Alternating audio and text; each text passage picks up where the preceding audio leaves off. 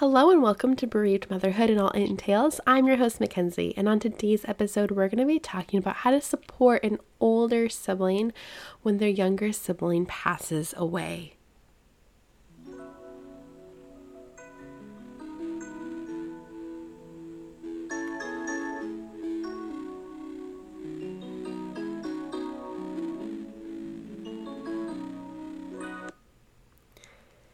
So we know that siblings experience grief, and they are actually labeled the forgotten griever because oftentimes people are so caught up in the parents' grief and other adults that we kind of forget about the brothers and sisters that are left behind.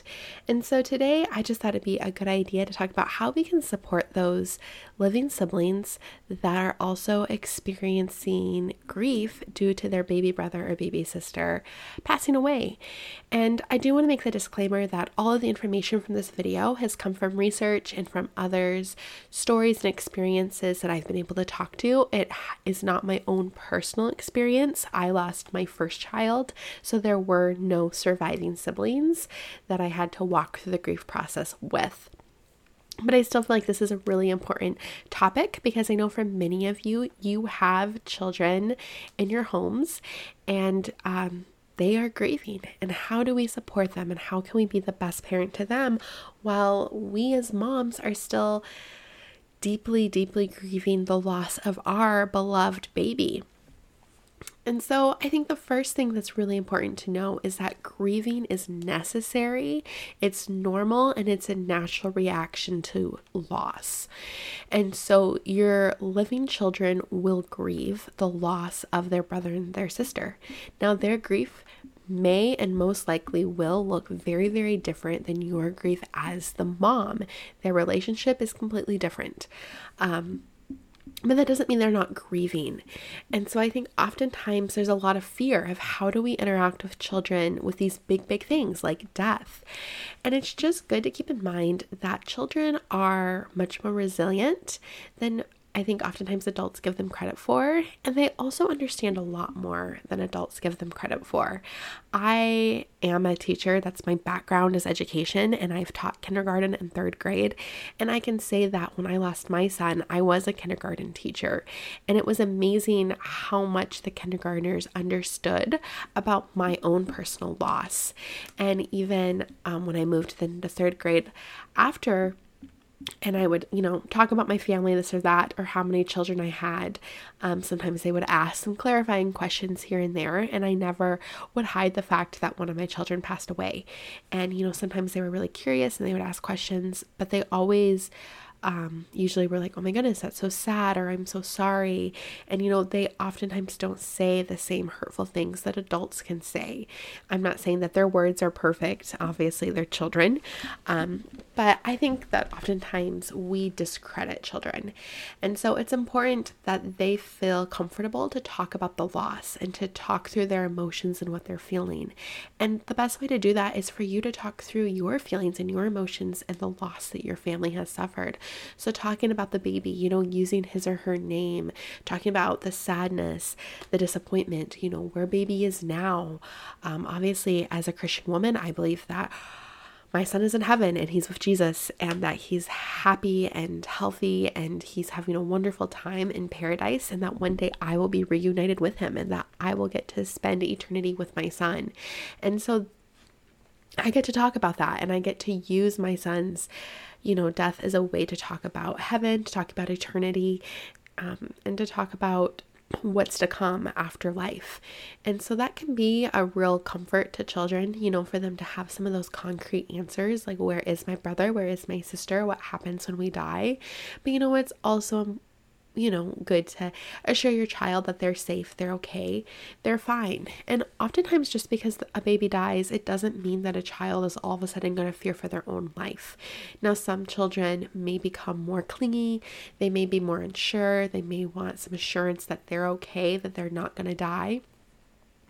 And then, if those conversations arise, you obviously handle them as they come up, but it's not something that we want to just put on our kids like, I know that your brother died, or I know your sister died, but don't worry, you're okay. Everything's good. You don't have to, try to assure them of that unless they bring it up to you, but let them take the lead in their own grief, and then you can just follow it and help support them best you can.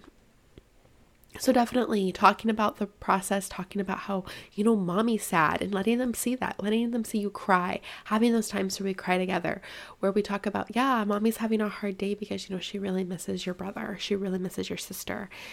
And then maybe finding things that when they're really sad that they can do. So maybe if they're sad, they can snuggle with the urn, or there's a stuffed animal that they can, hold and carry around and, go to bed with even. And, they can kiss the urn, they can kiss pictures of the baby. You can go and you can visit the cemetery and have picnics there and help decorate it for the different seasons, and just spend time at the cemetery being with their little brother or their little sister. Those are all some really awesome things to help get your children involved in that process. For myself, since my son passed away, we've gone on to have 2 more children, and something that we do is we still talk about Maverick all the time with them. And my next oldest child, he knows that if we talk about Maverick, who we're talking about, and he'll often go and point to one of the pictures or grab one of his photos and bring it to us on his own. I've seen him kiss the picture and hug the photo. But we kind of practice that, because before he goes to bed, we tell Maverick goodnight and we give him a kiss. And we do all those types of things with our children that have been born subsequently, but you can do those same types of things with the older children who are left behind, as a way for them to show love and to show care and to be involved.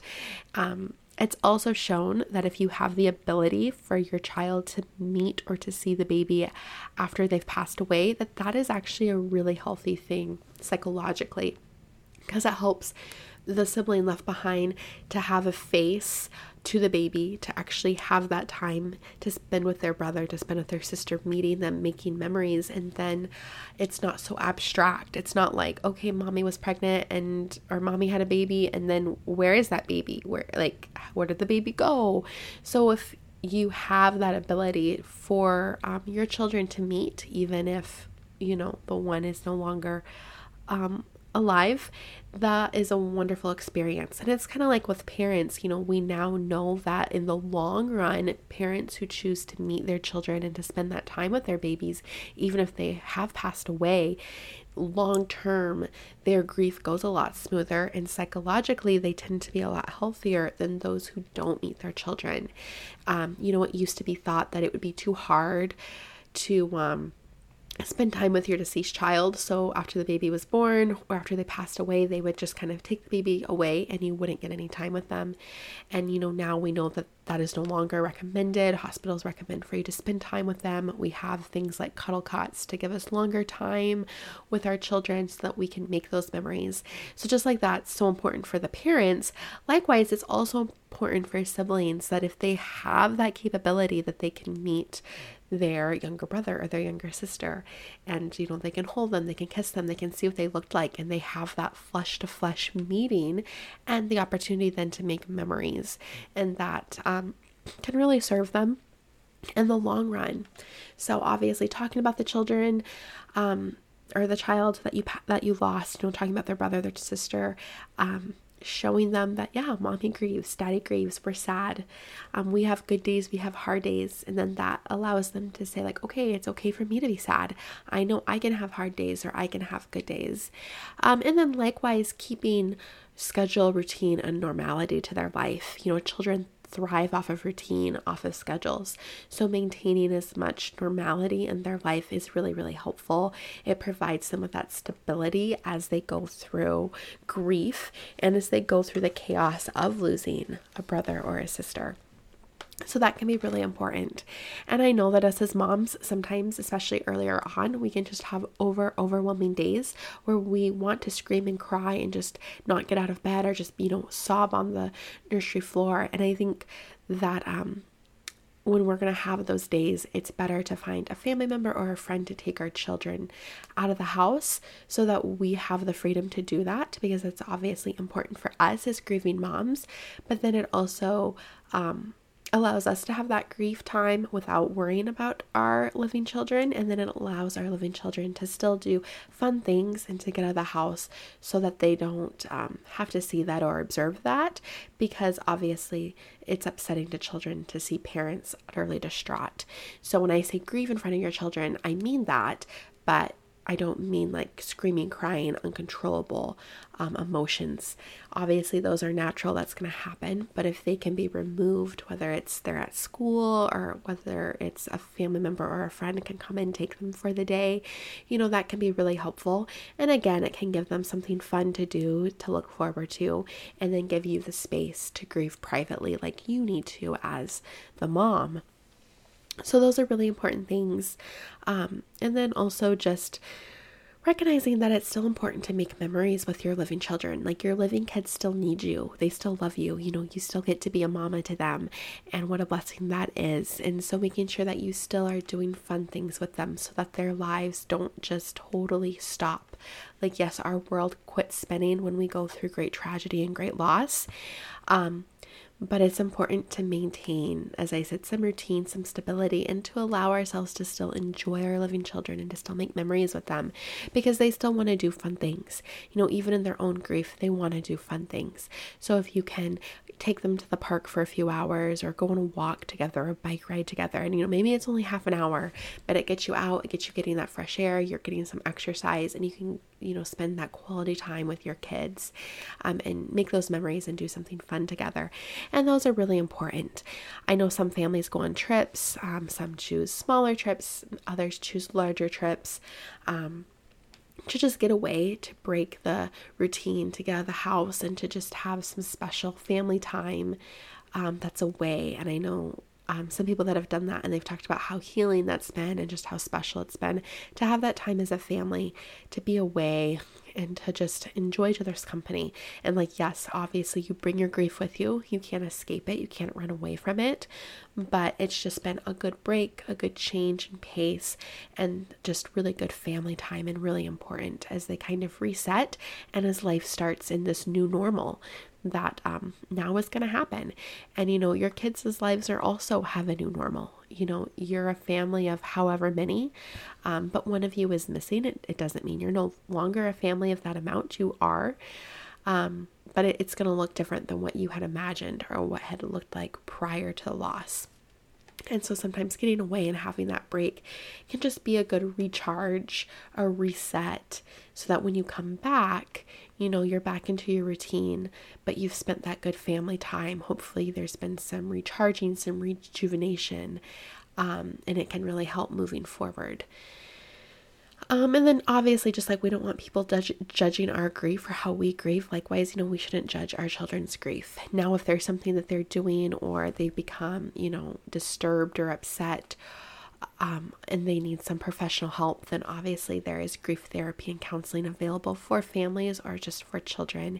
And you know your child, what is or isn't normal and what they may or may not need. So obviously, meet your children's needs like you would in anything. But don't be afraid to talk about the baby that passed away, for them to meet that baby. Those are all really important things, and don't be afraid for them to see you sad, to see you upset, because that's normal. And that tells them, yeah, mommy's grieving, mommy's sad, and I'm sad too. And that's okay for me to express my emotions, to express my feelings, and to grieve healthily. And if you have living children, it gives you something to invest in, because you still have people dependent on you, and that can be a blessing and a curse. It can be a blessing in that you don't just have empty arms. You do have children. You do have that noise. You get to live out being a mother, and that's obviously an immense blessing. And that can also be hard because you have children and they need you and there's demands. So you can't just lock yourself in a room or close yourself off to all responsibility while you solely go through the grief process. You have to manage that with your children and their needs. So obviously, there's pros and cons to all of the different situations. But I would say just focus on the pros, focus on these children that you do have that do need you, and spending that time together, grieving with them. And then as a teacher, I always recommend books when kids go through traumatic events. books is one of the best ways for them to learn. So reading books together that deal with this topic and are written in an age-appropriate manner that are kid-friendly. And then you can talk about the topic, after reading the book, and it really opens those doors to conversations. And I'll definitely make a list of books that I recommend for siblings that have survived their little siblings passing. But some books just off the top of the head are Tear Soup. It's a great way to show how everybody grieves differently and what everybody needs. And grief looks different, and it can help you talk about how what mommy needs looks different than what daddy needs, or what mommy and daddy needs looks different than what they need. And maybe if you have multiple living children, what one needs looks different than another, and it looks different from what the grandparents need. And we all have our own Tear Soup. So that is a great book. It's an analogy, but it's a great way to open that conversation and kind of show how everybody grieves differently, and we all have to be patient and cognizant of that. Books written specifically for children that I always recommend is My Sibling Still, talking about that relationship, and you can still have a relationship with your deceased brother or sister. It obviously looks different than if they were alive, but there's still that bond. And it's a really sweet story and just a great conversation starter, and one I highly, highly recommend. I believe another one, it's called Where the Dinosaurs Roar, and it just talks about what children do in heaven, and it's a fun, sweet story that kind of gives some context and concreteness to life after death, and to what is my brother or what is my sister up to, and what do their lives look like, and how does this look for them? And so that's a great story to kind of answer those questions and to open up those discussions as well. But yeah, obviously each child, what they need, their age, it looks different, but children are resilient.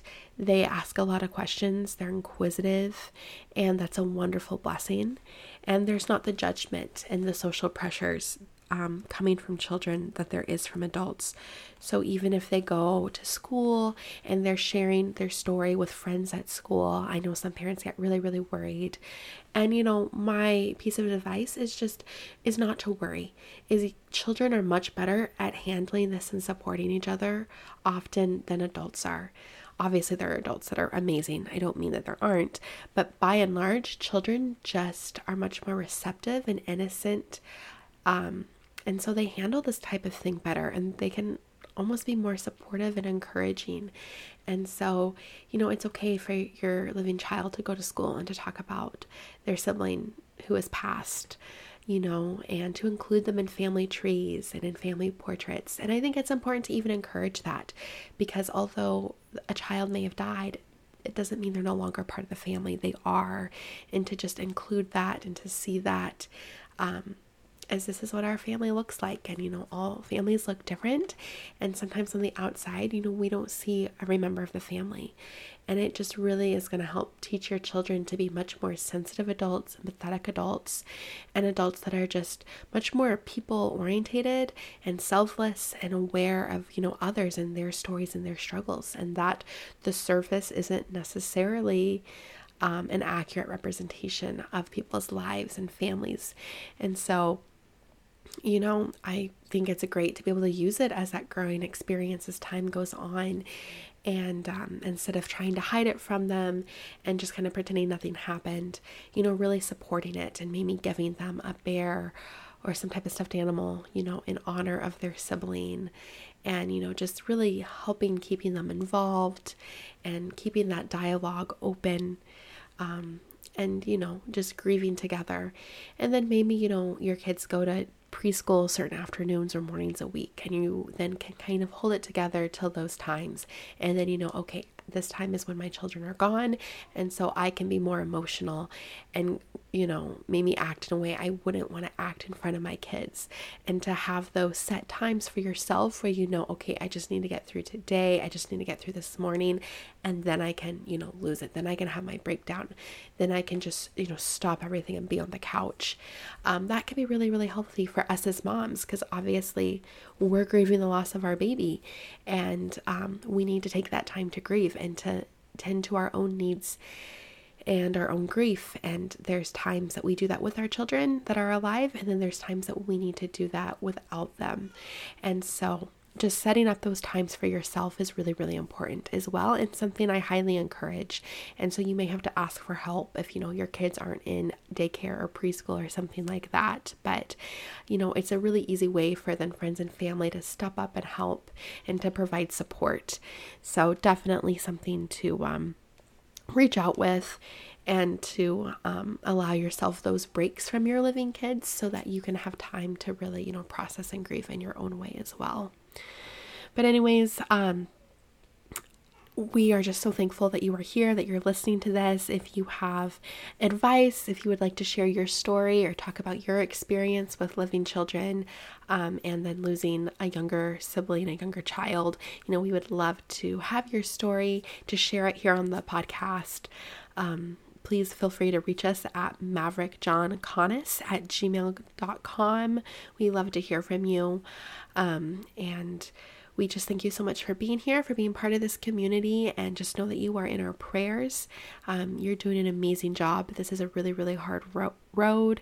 And when you have to deal with your own grief and your children's grief and manage it all, that is a lot. And you are a rock star. You're an amazing mama. And we just cannot thank you enough for being here with us and spending your time listening to us. And just know that this is a community that loves you, that wants to support you, and wants to be here for you. And then again, don't forget to check out those episode notes. Hopefully you can find some resources there that are helpful for you and your family. And podcasts drop Friday morning, so we can't wait to meet up again with you next week. And until that time, we just pray that you have a blessed week. Thanks for being here.